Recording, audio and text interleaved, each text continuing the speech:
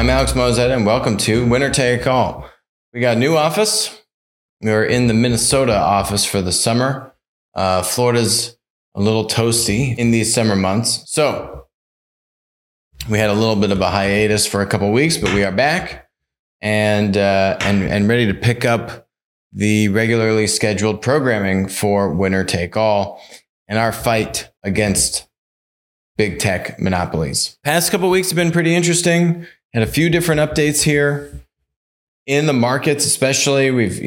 Everyone's now familiar with the Fed raising interest rates 75 basis points, indicating that they're going to raise it again, another 50 to 75 basis points. If you remember, we had Chris Leonard on the show, author of this book, Lords of Easy Money, in February of 2022. And it was interesting. I mean, definitely go check out this interview if you're interested in just trying to figure out what happens when the Fed raises interest rates. Never had a 75 basis point jump in, decades. So we interviewed Chris Leonard. He chronicles the history of the Fed over the past 100 years, right? The creation of the Fed in its current incarnation, what happened in 2008, quantitative easing, right? All these topics. So, Chris, what do you think? You think 4%, once if the Fed gets to 4% interest, do you think that starts to have some cataclysmic impact on the economy? Because that's where it was back in 2006. And then, we had the crash of 2008. Said, no, actually, if it gets to 2%, you're going to see fireworks in a bad way. And we're already at 1.5, gang. This interview was February 24th, 2022. Okay. That's 4 months ago, almost to the day.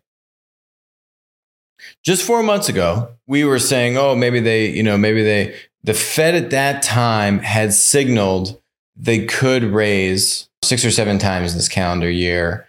And we were saying, well, maybe they could get to 2%. Maybe they could get to 2% by the end of the year. And what Chris was saying is if that happens, 2%, you're going to see all kinds of things go really, really bad. And you got to go read the book, and other books. There's a bunch of books on this topic. But basically, the way I think about it is when the cost of capital increases as interest rates rise, the ability for investors to make riskier bets, basically, for example, investing in tech startups, which we're going to talk about here in a second. If you want to talk about the venture capital industry, that becomes much riskier, right? Because your cost of capital increases. You have other less risky investments that are going to pay you, just interest, other forms of debt, other assets that will now give you a return that before, when interest rates are at literally zero, you are kind of forced to push your money out into the riskier investment curve to continue to get an optimal return on your money. To me, what does this say? If the Fed, they're trying to instill a sense of confidence in everyone, but if you actually look at their actions these past few months, to me, it says exactly the opposite, because they completely missed the ball on labeling inflation as being transitory. You can check the tape on this show. We've been calling it for over a year, saying that inflation was absolutely not transitory. Had a bunch of data points, still do have a bunch of data points that still show that inflation has not been quelled and is not transitory. And so what I think the Fed is realizing is that because they missed this for so long, this thing has really started to spiral out of control. They know, although they've been very bad at their job, the Fed, they're not idiots. They understand that, for example, when you raise interest rates, to actually see the true impact of that interest rate increase, it takes many months, if not quarters, for markets to respond, right? There are real estate deals that are in motion, right? That, are getting pot, working on a construction loan, got a construction loan, working on permanent financing, right? There are mid to large size businesses that have debt, which they need to renew that debt. And, even $100 million size business, when they need to refinance their long-term debt, right? That doesn't happen all the time, right? That happens, they might have multiple tranches of debt, but the point is, that happens over a period of time. Could be in a few years, could be in a few months, could be in a few quarters, but right, the business decisions that are being made when interest rates go from 0 to 50 basis points to 1% to now 1.5%, possibly to 2 or 2.25 is what the Fed has signaled they're going to do in the next FOMC meeting here in July. You are not seeing even 60-70% of the actual impact that the raises they've already done will have on the economy. Does that make sense? Right? Like even just going from 75 basis points to 1.5, which they just did, you're not going to see the full impact of that raise, of that 75 basis points raise for maybe, let's say, a year from now, right? By the time all the different ramifications and subsequent decisions that roll back on that are truly manifested in the economy. Okay, so why do I bring that up? Because if they're continuing to raise at such a aggressive pace, that means that they're continuing to understand how high inflation is. And they have not fully grasped how high it is. That's the only thing that can make sense to me when you look at these reports, right? Annual inflation rate is 8.6% for the 12 months ended May 2022. Hey, you got to understand that those readings, they have a bunch of exceptions. They're not including a bunch of things, right? So there's a bunch of adjustments, like our WeWork videos we did, community adjusted EBITDA, and that BS term. They're fudging the numbers on inflation, and they admit it. They say, well, we got to exclude this and we got to exclude that. This 8.6% to me is saying that in reality, it's probably at least double this, right? You're probably actually seeing over 20% inflation, just massive inflation.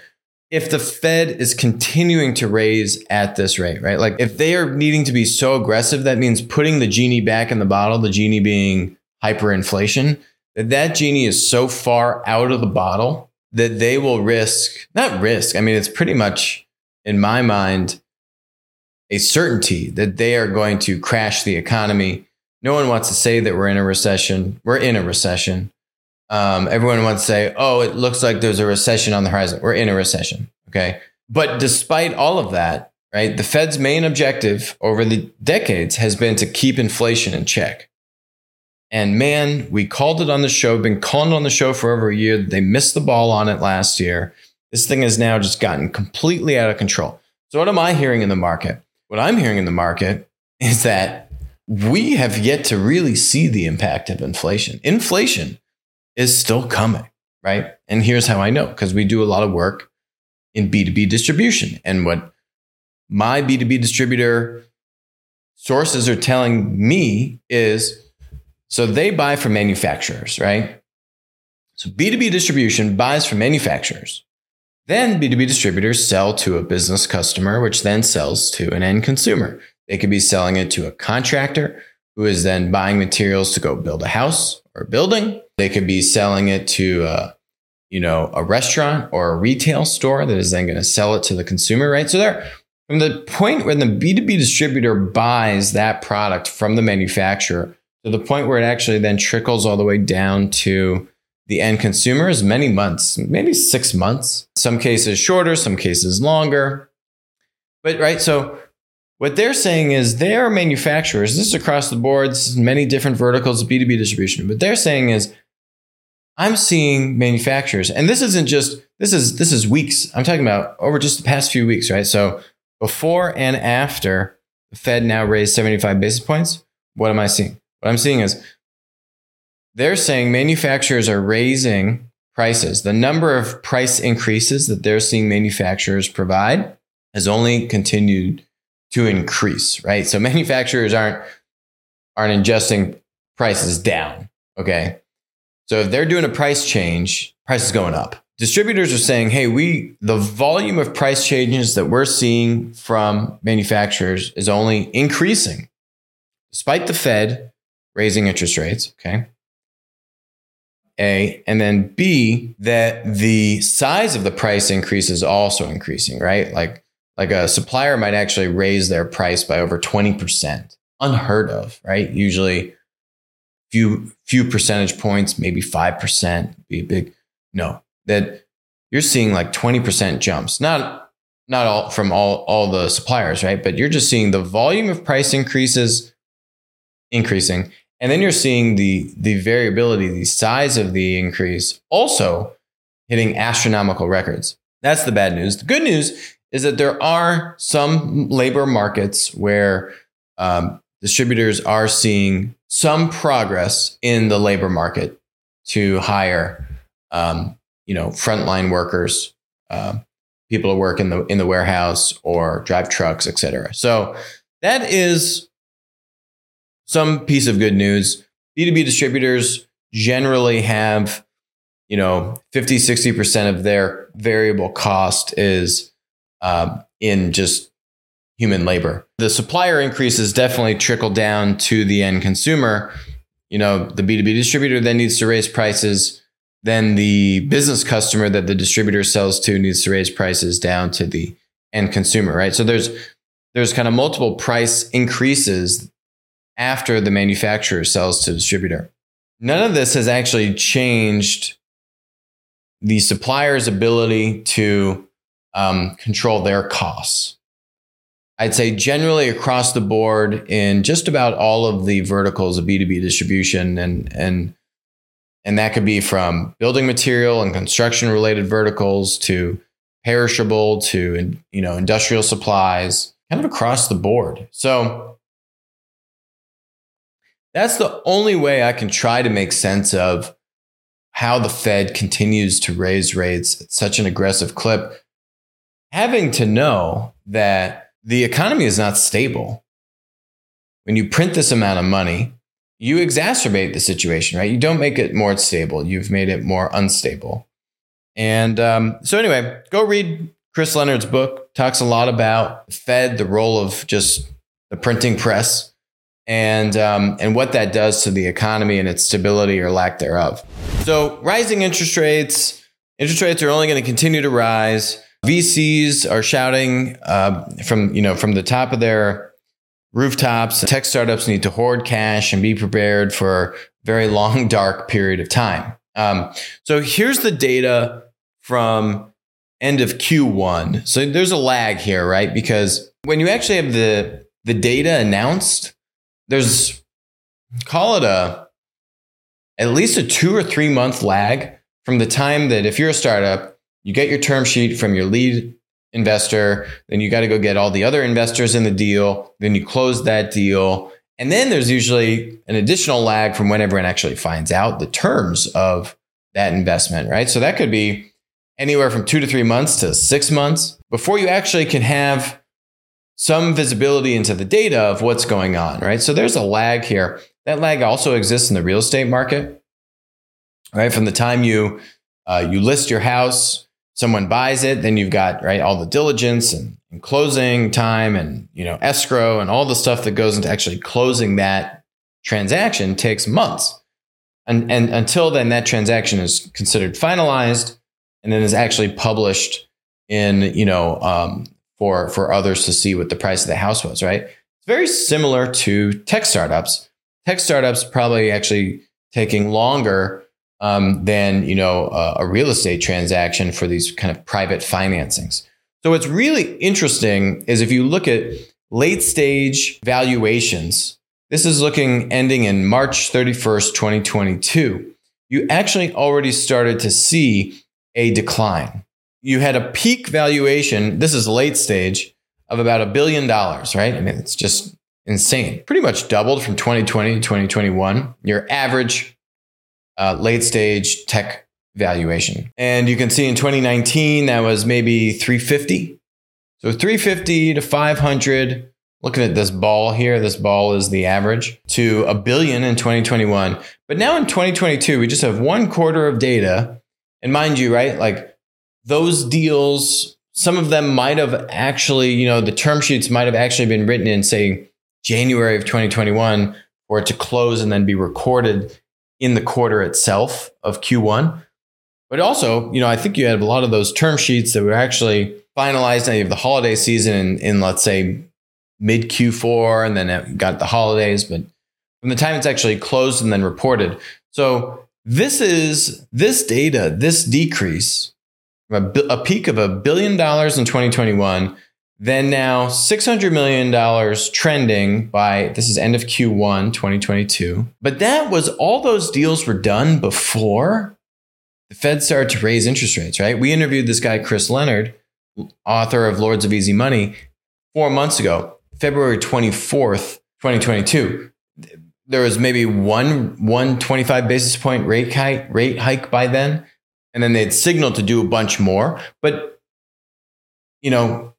January, none of this was factored in anywhere to the degree of now where investors are at, right? So my point is, you had a 40% decline really off of deals that probably started in Q4 and then closed in Q1 and then, were reported into this study. You got to account for that lag. So for the deals that you're going to see for the Q2 data, which will come out in the next few weeks here as we get into July, that data is going to be on term sheets that were really being delivered and agreed upon in mid to late Q1, which we started to see what the Fed was doing with interest rates and the economy and lack of demand and all this stuff, right? This softening. But for what we're seeing right now, where you just had a 75 basis point increase, signaling another one on the horizon, this is now scary stuff. You were going to see this number, this late stage number. You're going to see this number come down in Q2 when that data comes out. And then Q3 data, I think, is when you're really going to see. Now, that Q3 data isn't going to come out until October, right? Yeah. Maybe 4 months from now. But that's the data of what's happening right now. So if I had to guess, we actually have no fear on this show of actually making more concrete assumptions. They might be wrong, but actually I'd say so far our track record is better than the Fed's. So I don't know. Yeah, maybe relatively we're pretty good. So from the Q1 data of 2022, we're still not below where we were in 2020. Okay. We're still not anywhere near where we were in 2019, which is at like 350. I think to me, that's really the anchor. Is you say, hey, should we be somewhere in 2020 land, 2019 land, somewhere in between 2019 and 2020? When the data comes out in 4 or 5 months from now in October, where will that average late stage tech valuation be for that quarter? These numbers are annualized. So Q1 is gonna buoy Q2 and Q3 on an annualized basis, right? It's going to prop it up. So for the year of 2022, where will the year of 22 land? Yeah, it probably won't go lower than 2019 on the year, right? Just because Q1 is still higher than all of 2020, right? So it's gonna be much harder for your overall 2022 average late stage tech startup valuation to be lower than 2019 at this point, just because you're off to a strong start. But I do think on a quarterly basis, if you compare the Q3 data when that comes out, which is actually the deals that are happening now, because the deals I'm seeing now, it's bad. I'm seeing retrades. I'm seeing startups with very reputable VCs, Series B, Series C stage startups. So these aren't baby startups. I'm seeing I'm seeing lead VCs call in the startups, give them a hug, and then kick them in the nuts and say, yeah, we'll still fund you, but like, we're going to need a 40% discount. And the startups are doing it. They're taking it. They're agreeing. That's the crazy thing. They're not saying, go to hell. How could you do this? This is so disrespectful. I'm going to tell all my friends. No one else is going to ever do work with you. VC firm. Startups are like, okay, let's still do the deal. Give me the money. That's what I'm seeing. That information, though, right? Those deals from the time they actually close, get recorded, get reported, won't be in my charts till October. Similar to the housing market, just a little bit longer. So now this is late stage. And so if you look at early stage, then early stage, and everything's lagged from when the Fed does this, then public markets do that. And then, more illiquid transactions like private tech investments or real estate, then you see it trickle there in the late stage, and then eventually it gets to the early stage, tech investing. But right, if you look at this data for Q1 2022, things are still up, right? Things are still rosy. Look at our average, our little ball, it's up. It's higher than 2021, right? So this stuff hasn't even really made it into the early stage. Early stage, you're seeing early stage pre-money VC funded valuations for Q1 2022 average of like $250,000. That's insane. That's like actually insane. 2020 and 2019 were basically right around $100 million. 2021 was 150. Bam, then you go to 250. So again, those are deals that were happening in Q4. And then were being reported on in Q1. That's some scary stuff. Those things are coming way down. I think those things, where is Q3 early stage going to be? Because the early stage is riskier, mind you, right? All of this, the riskier you are, the more painful it is for you to get the money. That's how it goes, right? So we saw this right in the early stages of the COVID, of when COVID hit, right? There was a flight to safety.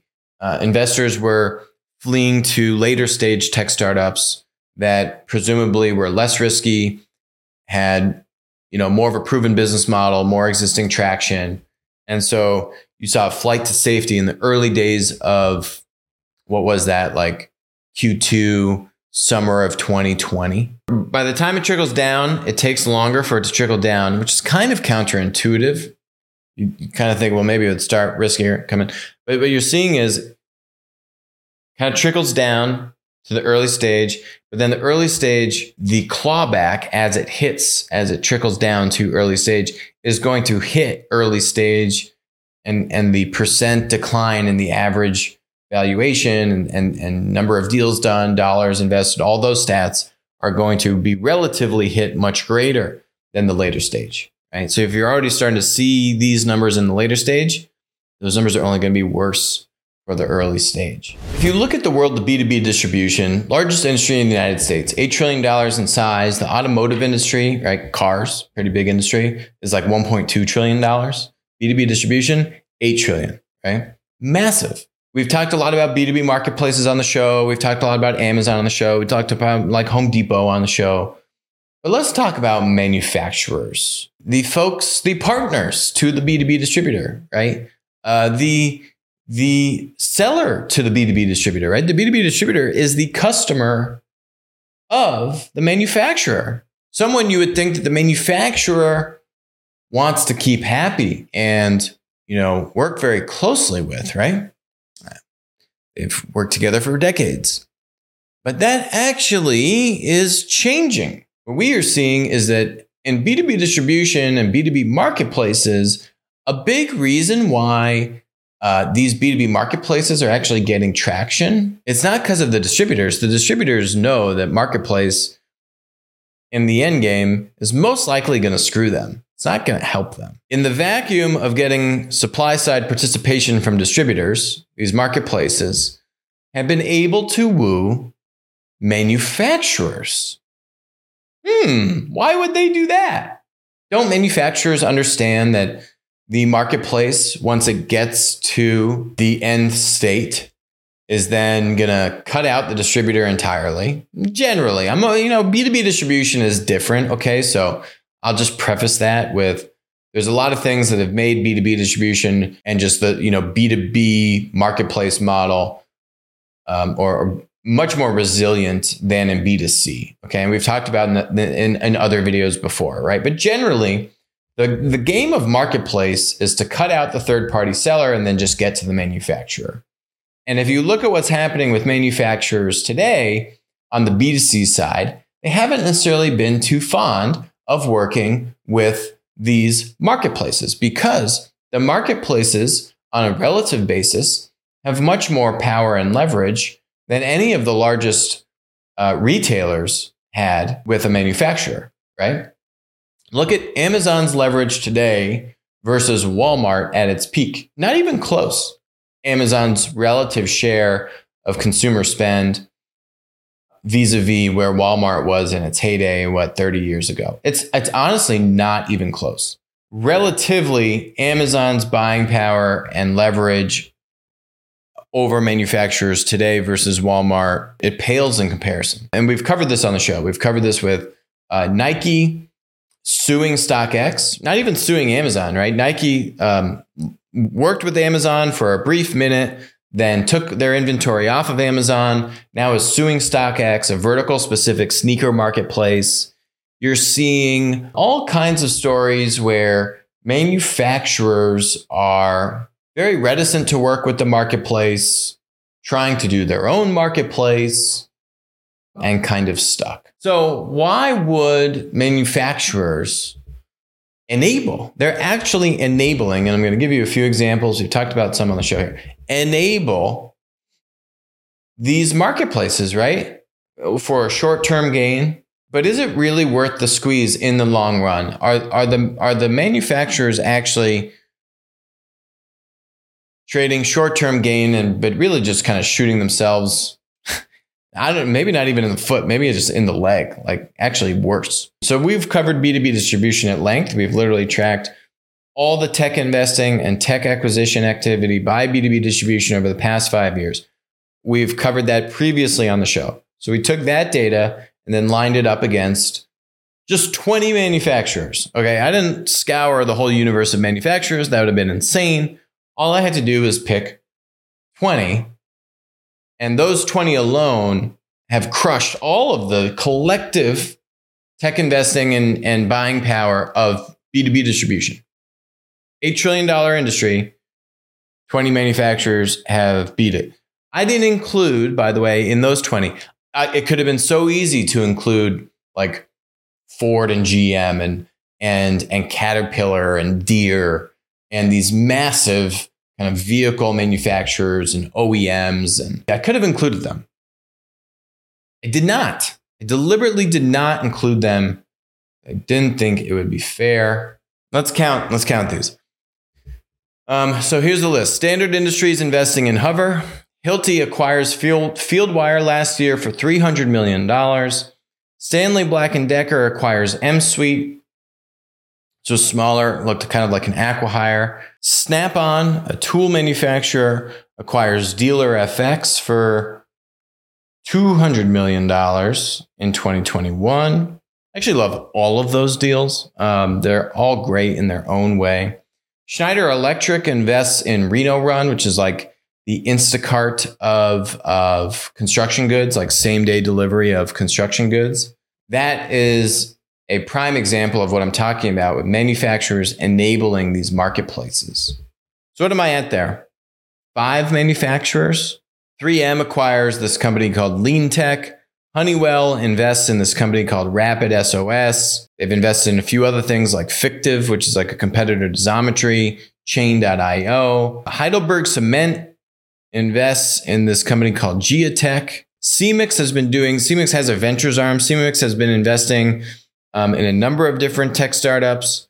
We've got a handful listed here alone. So that's 10. I'm at 10 manufacturers now. Residio Technologies invests in this company called Brilliant.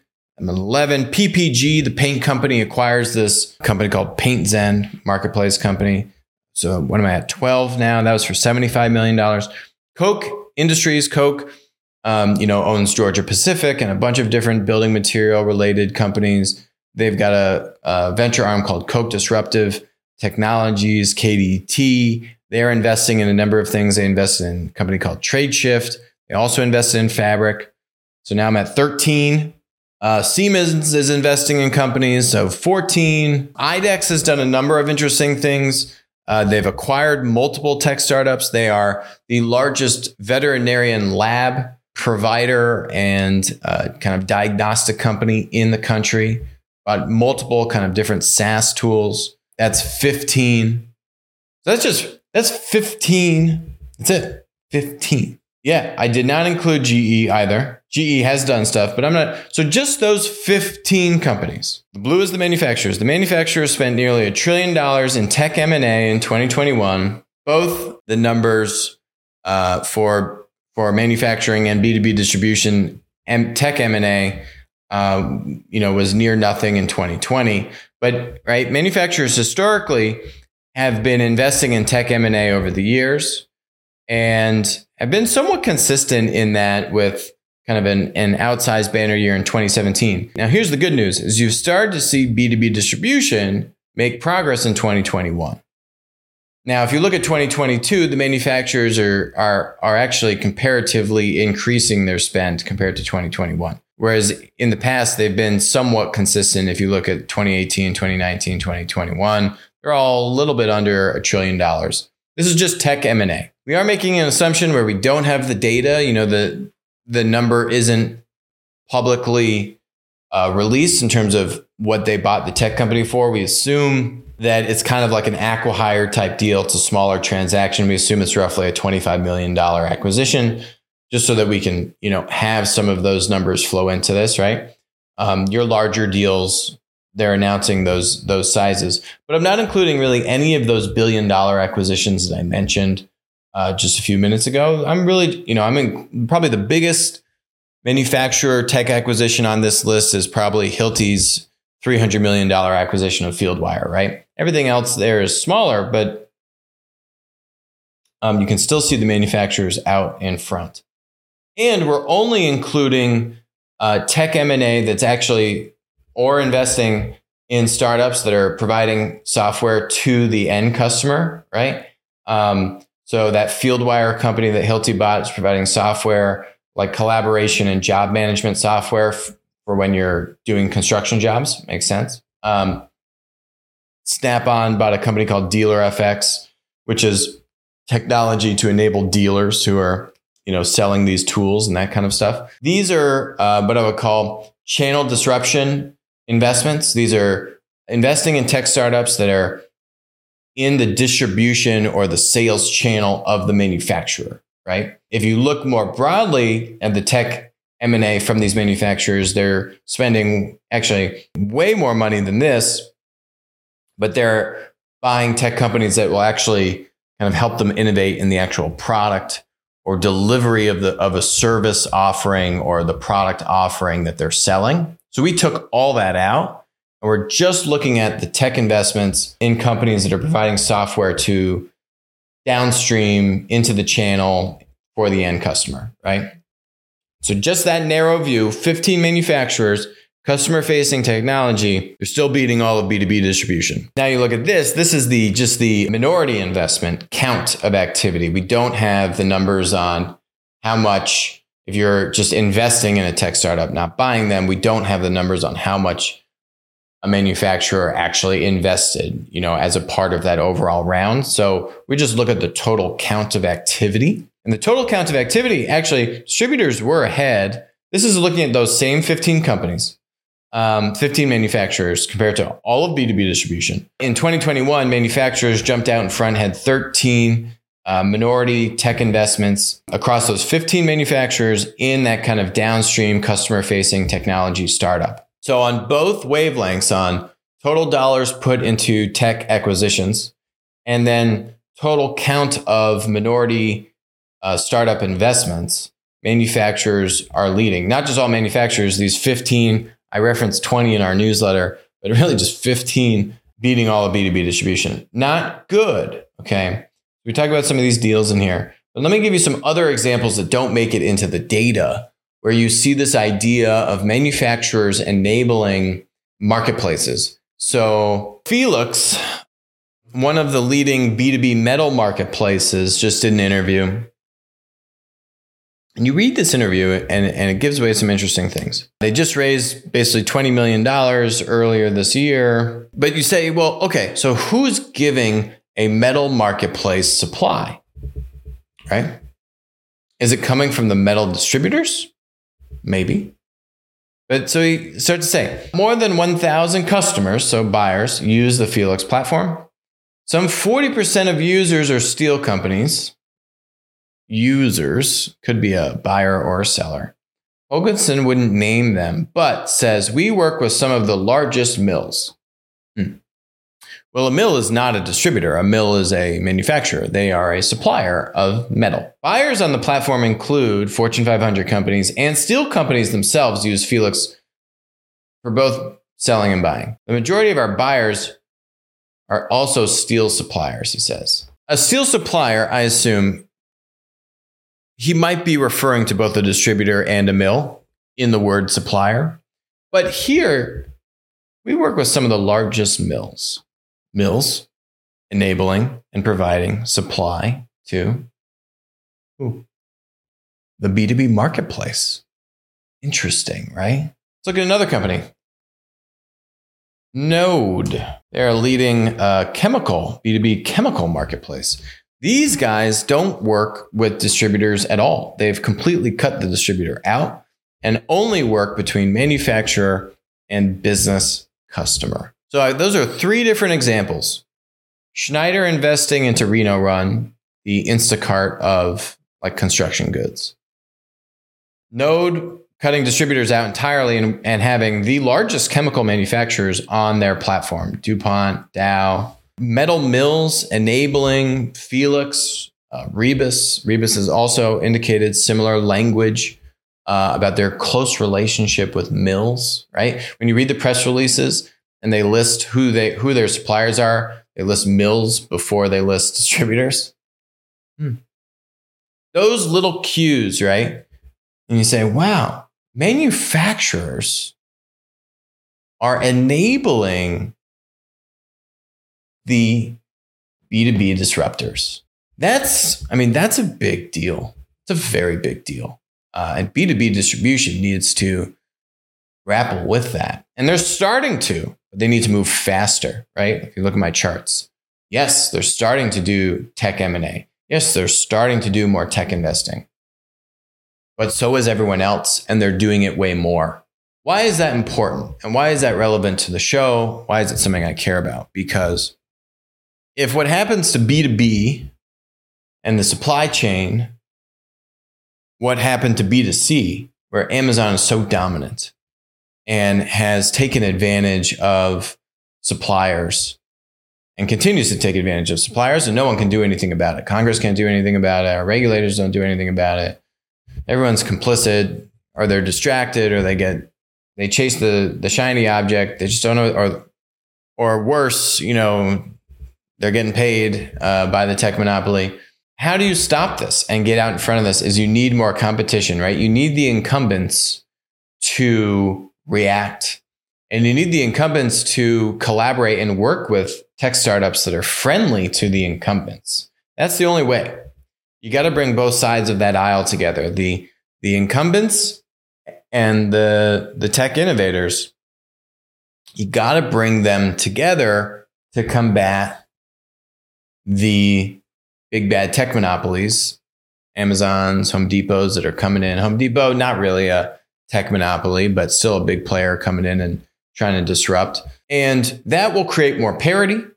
That will create more competition. That will make it harder for the imbalance that we see in the B2C market to replicate itself in the B2B market. But that is also what's interesting, is that the manufacturers are helping to tinker around and shake things up, which you wouldn't have necessarily thought that would be the case. I wouldn't have thought that would be the case a few years ago, but is it the smartest decision for the industry at large? No. But for the individual, right, for the individual manufacturer that invests in downstream technology that, tries to cut out its distribution or have its own digital distribution capability in addition to using more traditional B2B distributors, right? That individual manufacturer should potentially be better off. But the broader industry, well, they'll kind of wreak havoc upon it. That's what you're seeing. Freightos, or if you look at the name, it kind of looks like Freight-OS, but I think you pronounce it Freightos.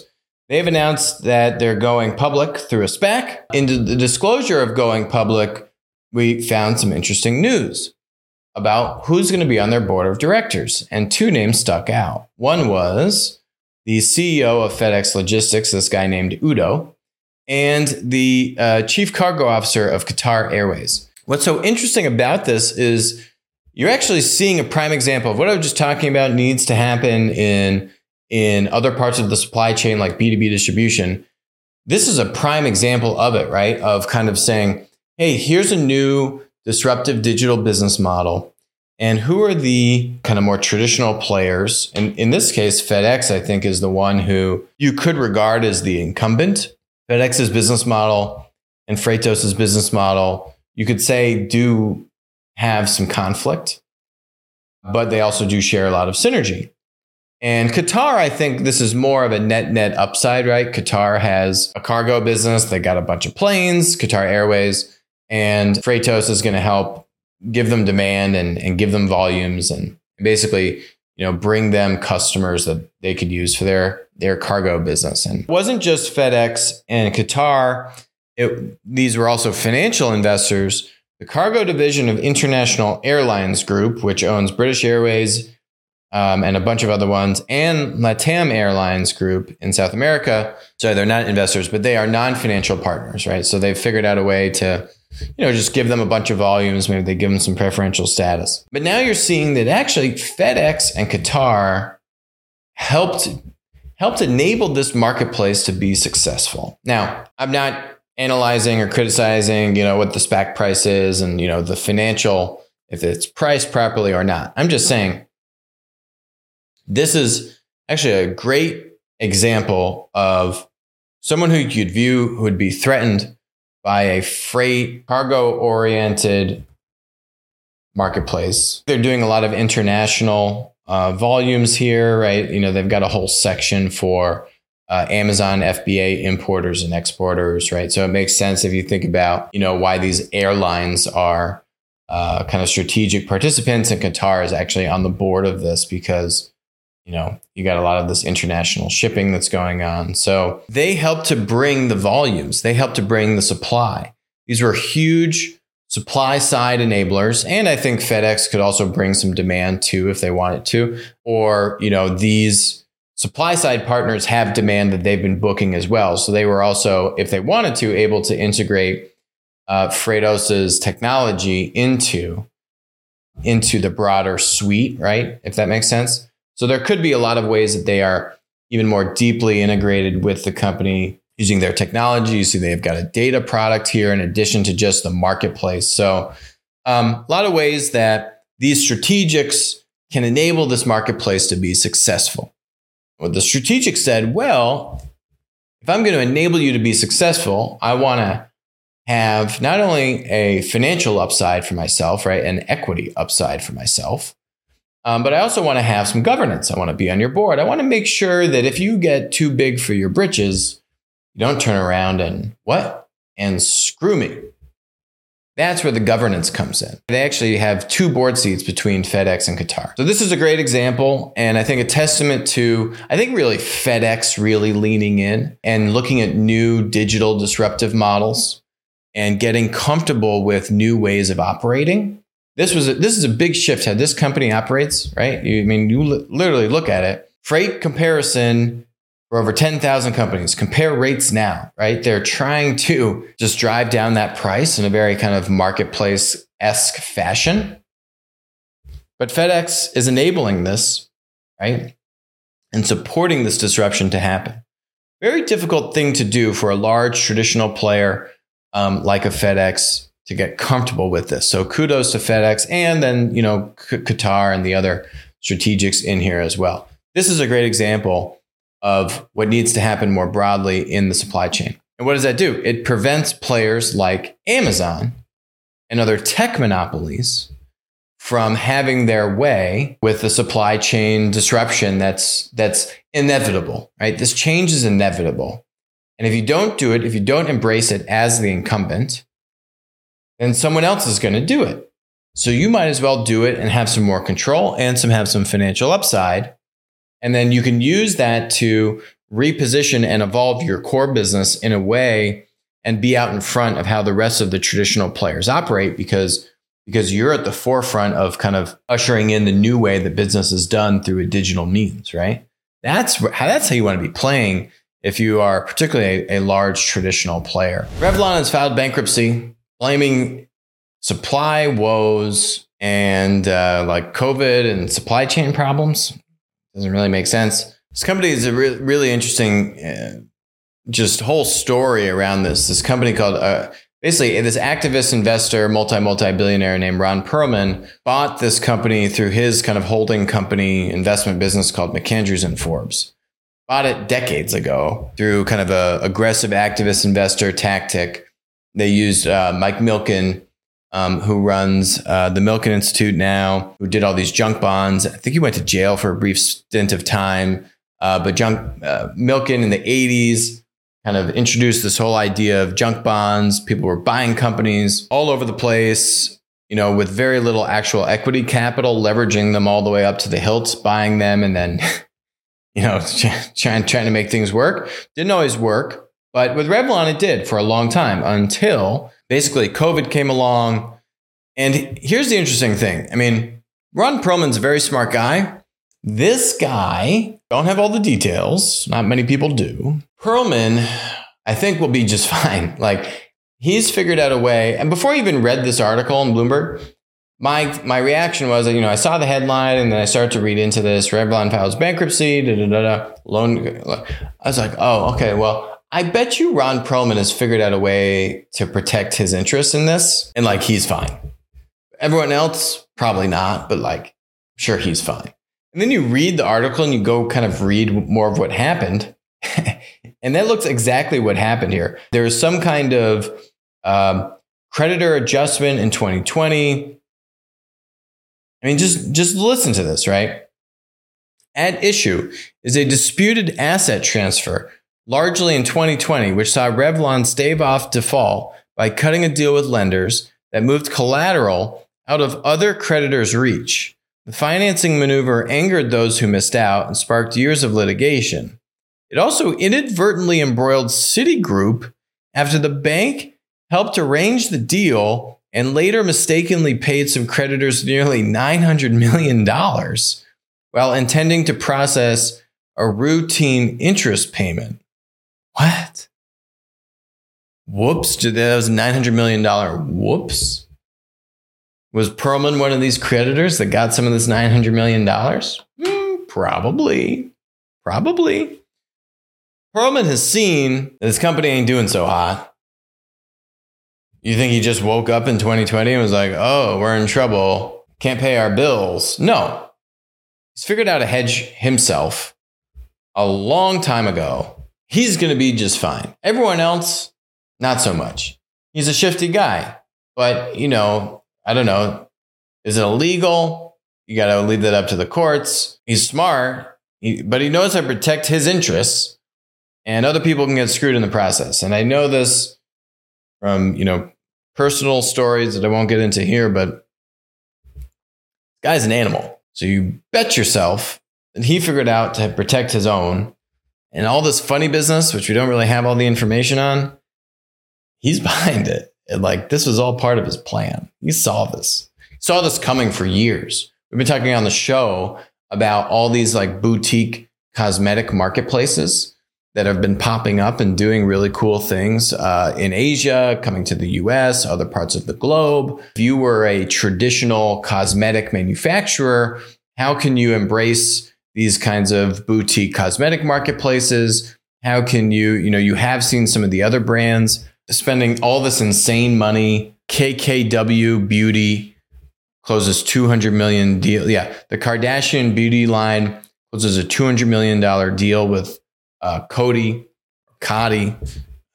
with this, cosmetic company. Massive deal, right? This is the second family member to sign a deal with them. In November 2019, her sister Kylie sold 51% of her brand for $600 million. You're seeing marketplace activity. You're seeing social media platform activity. Right? You're basically seeing platform business models, whether social media platforms, product marketplaces, decimate the traditional business model for cosmetics. When you can lower that barrier to entry, it's not that hard to make this stuff, this makeup. Barrier to entry to actually create the product is not very high. There's a bunch of third-party like manufacturers you can just do contract manufacturing for and outsource the manufacturing for it, right? The hard part is actually just selling it, getting in front of the consumer. You can have nice high price points, very high margin on these products.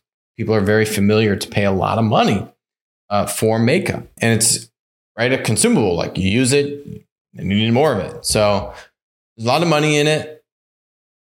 Big focus on just getting in front of consumers. How do you affect that purchasing decision?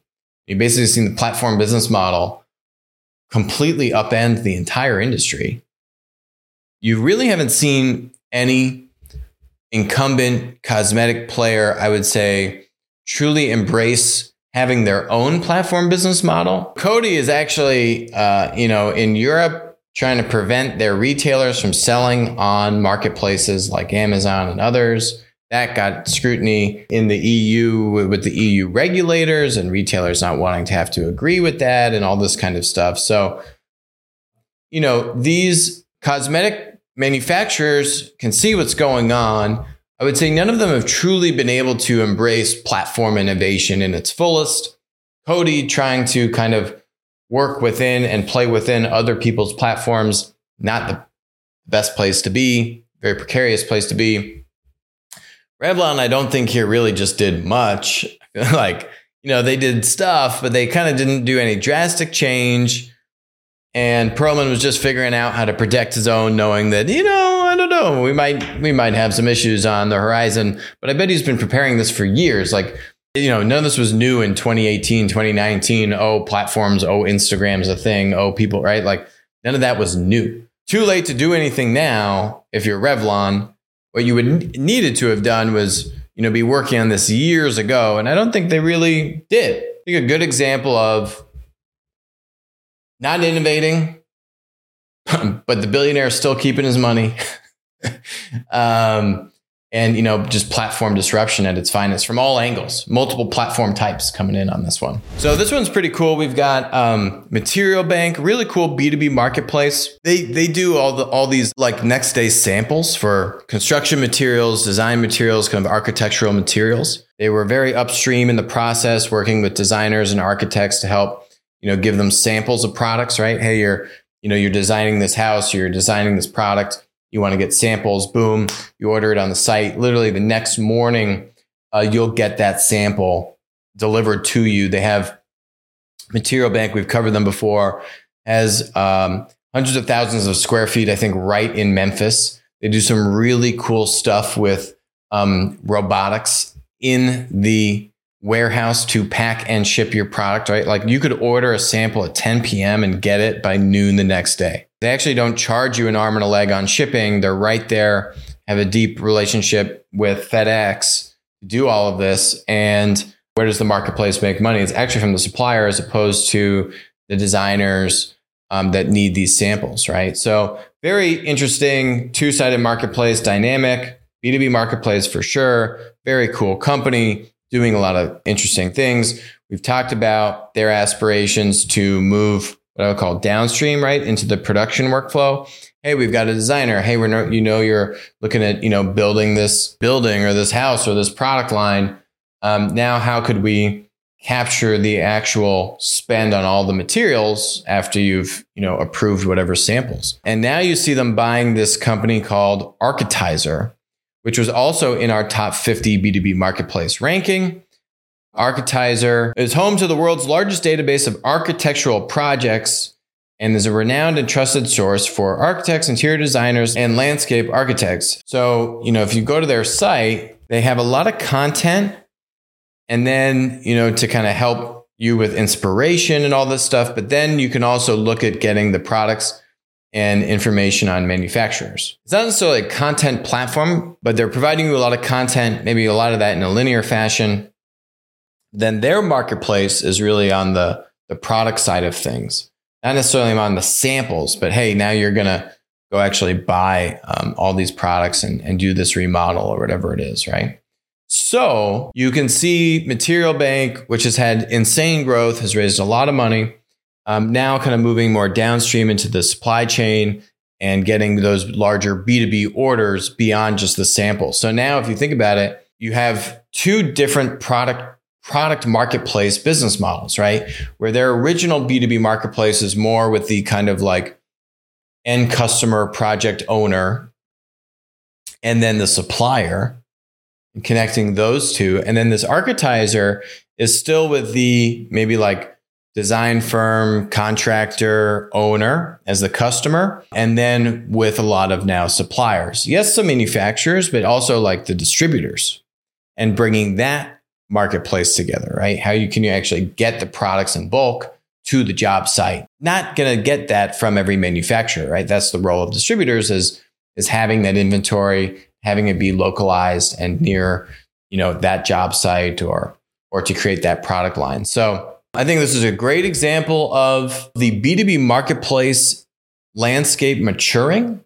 And you're starting to see some of your leading players engage in, it's kind of consolidation. You have seen some consolidation where you have similar B2B marketplaces kind of merged together. Or now, this one I see is a very complementary expansion or merging of companies. Other B2B marketplaces that we've seen kind of attach themselves more recently would be 750 and Provi, both in the kind of B2B liquor marketplace space. You've seen them merge together. They recently actually sued at least one of the largest liquor distributors. So that merger and then that subsequent lawsuit doesn't spell a good situation for the Provi 750 situation, right? If they're actually suing one of the largest distributors, you would think that they are being successful if it was the other way around, if the liquor distributor was suing the B2B marketplace, especially after they've merged and maybe consolidated their market position, but no, other way around. So, I don't know if that one's actually going as well. I do think this Material Bank Architizer one is coming from a position of strength for Material Bank. Architizer, I don't know. I don't know if they really, would Architizer want to do this deal if they're really crushing it? I don't know. We got to see what the deal terms are.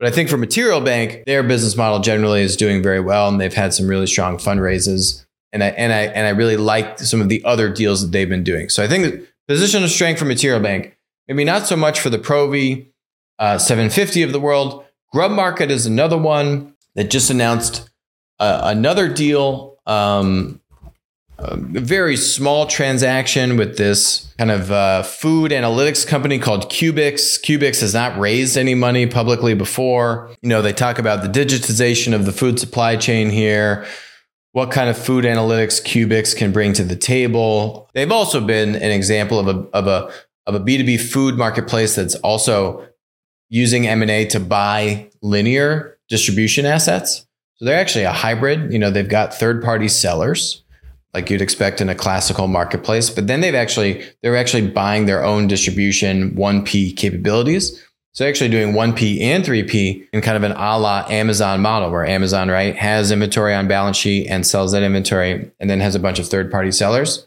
So GrubMarket has raised a bunch of money, is kind of that hybrid marketplace model. Just in the past week here, announcing this kind of analytics, acqui-hire. I think it was a very small deal, but still, bringing on these additional capabilities. I would imagine it's kind of an all-stock deal, right? So this Cubix company, I'm not privy if there was cash or not, but you would think it's a very small deal, kind of an acqui-hire. Hey, we're just going to give you shares in GrubMarket. Let's bring your capability and your analytics expertise in food into the business.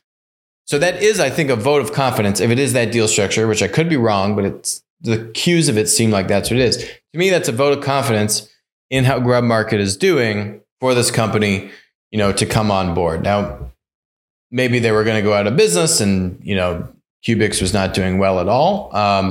But I do think strategically this makes sense to me for what GrubMarket is doing, and generally seems pretty positive signals from how GrubMarket is doing. That said, I do think you are going to start to see, given our earlier discussion around the market, the VC environment, et cetera, you are going to start to see more startups all over the place, including in B2B, have trouble and need a lifeline, need to raise a down round, need to get acquired or go out of business. You are going to start to see that a lot more over the next year, 18 months. So be prepared.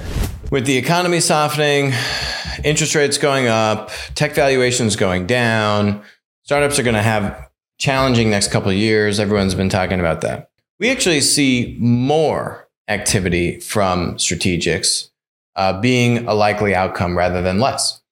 Again, in the fight against large tech monopolies, how do you fight back and win?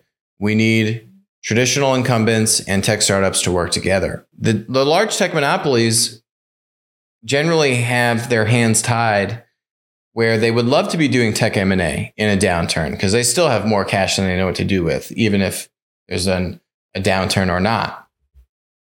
Generally, they can't use M&A as a mechanism to really accelerate their growth, which is great news. So what that means is, as purely financial investors are more tepid to invest dollars, they kind of want to see where things shake out, right? Let the dust settle, but then by then it might be too late.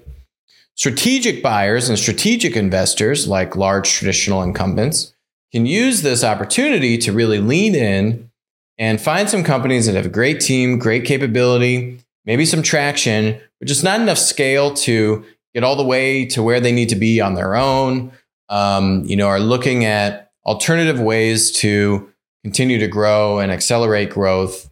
And a strategic partner that brings more than just capital, brings scale, which is really what these tech startups need more than anything, is scale, is now a very attractive, even more attractive, already was attractive, now even more attractive thing for a prospective startup to entertain. And so back when COVID first hit, McKinsey came out with an interesting article looking at past downturns and what large companies have done, as it relates to M&A. Now, this M&A analysis is really not looking at specifically tech M&A, but that's really where my mind is coming from this. So, they talk here saying, pursue programmatic M&A through cycles. So basically saying, hey, you want to continue to have, if you can do more than 2 smaller mid-sized deals per year with meaningful total market cap acquired median of 15%, that you can outperform. Whereas if you just are really doing like one massive deal, you're actually having a greater risk to underperform. And then they have here programmatic versus selective M&A. So doing less than 2 deals per year. And so it's kind of more one-off or ad hoc. But they're saying, hey, if you have a kind of continuous M&A function and you keep that going in a downturn, then you can basically get better deals. That's kind of the bottom chart here in this article. Your valuation goes down and, you can extract more synergies from it as a strategic buyer.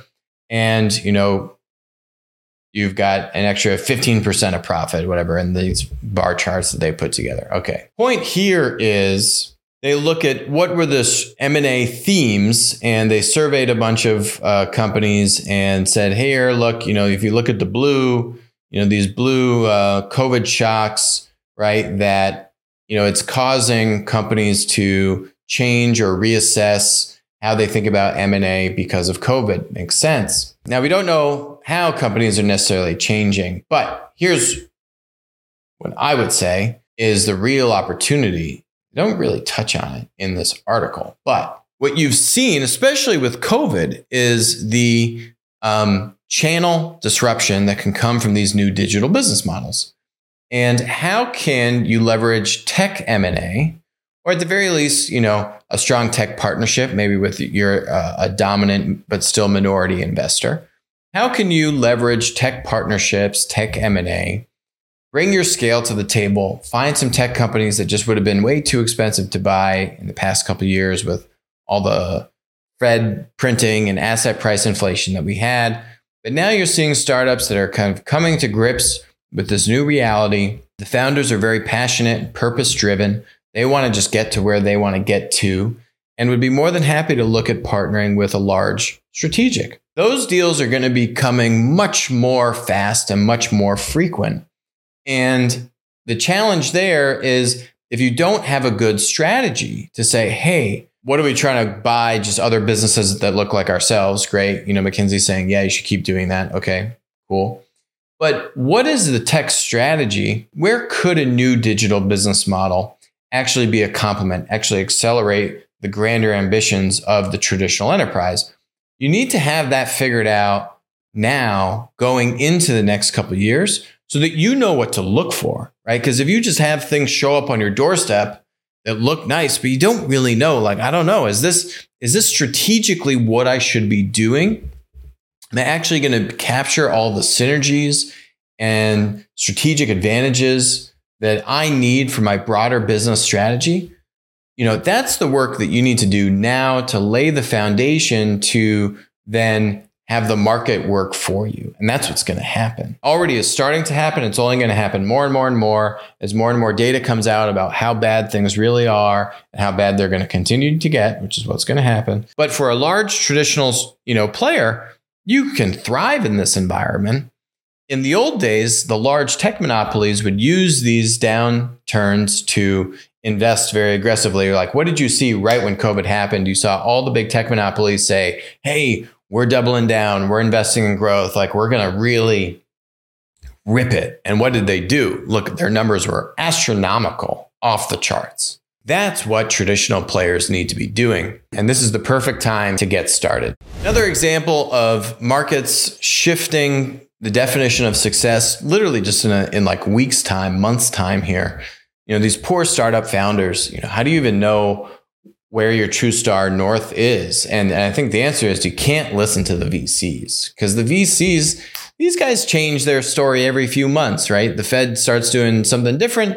VCs change their story, act like, oh, well, you should have always been not burning money and just lighting money on fire and chasing growth. Yeah, that was obviously not the right thing to do, startup founder. I mean, the VC community is such hypocrites. And so now, you got this Bloomberg article here, tech's $1 billion unicorns eclipsed by centaurs. We got a new name. Now, it isn't just about being a unicorn with $1 billion valuation. Now it's about having $100 million in annual recurring revenue. There are over 2,400 unicorns with $1 billion valuations and $1 billion exits, so public or private. There are over 1,200 privately owned unicorns, so they're not public yet. And there are 489 centaurs, which have $100 million in annual recurring revenue. And that is the hot metric to chase is revenue. That's this whole thing on centaurs. Now, it's not just about chasing that big valuation, but yeah, you need revenue. I mean, really? That? It's so ridiculous. How would you get $1 billion valuation? You would think that that your valuation is based on revenue and revenue growth, or if you're not a SaaS business, it could be based on your GMV or volumes. But yeah, now what's in vogue is you need revenue. Oh, shocker! Thanks, Bessemer. Didn't know that. If you can tell, don't really appreciate all this rhetoric. These VCs, by the way, benefit when founders light money on fire, because then that means they need more money. It gives more leverage to the VCs to decide if they want to give them more money and at what terms. So now that these VCs are saying, oh, well, yeah, you got to button down the hatches, they've all been saying the same thing. For any VC to say, oh, no, yeah, we were different. We weren't SoftBank, right? you were all saying the same thing, just to varying degrees, just saying like, oh, well, SoftBank was saying to just go completely insane. But the VC community, basically at large, or the large majority of them, probably all of them, was saying, yes, spend the money, you need the growth. SoftBank is in its own league, but still, honestly, the rhetoric was not that different. Now everyone likes to say, oh, yeah, look, yeah, oh. Changing the goalposts, per usual. Will the Centaur thing catch on? Probably not. Just more fluff brought to you by Bloomberg and Bessemer Ventures. And that's it for us today on Winner Take All. Thank you so much for joining us. Excuse the past couple weeks of migrating to the new office setup. Stay tuned for more regular updates. Thank you for joining us.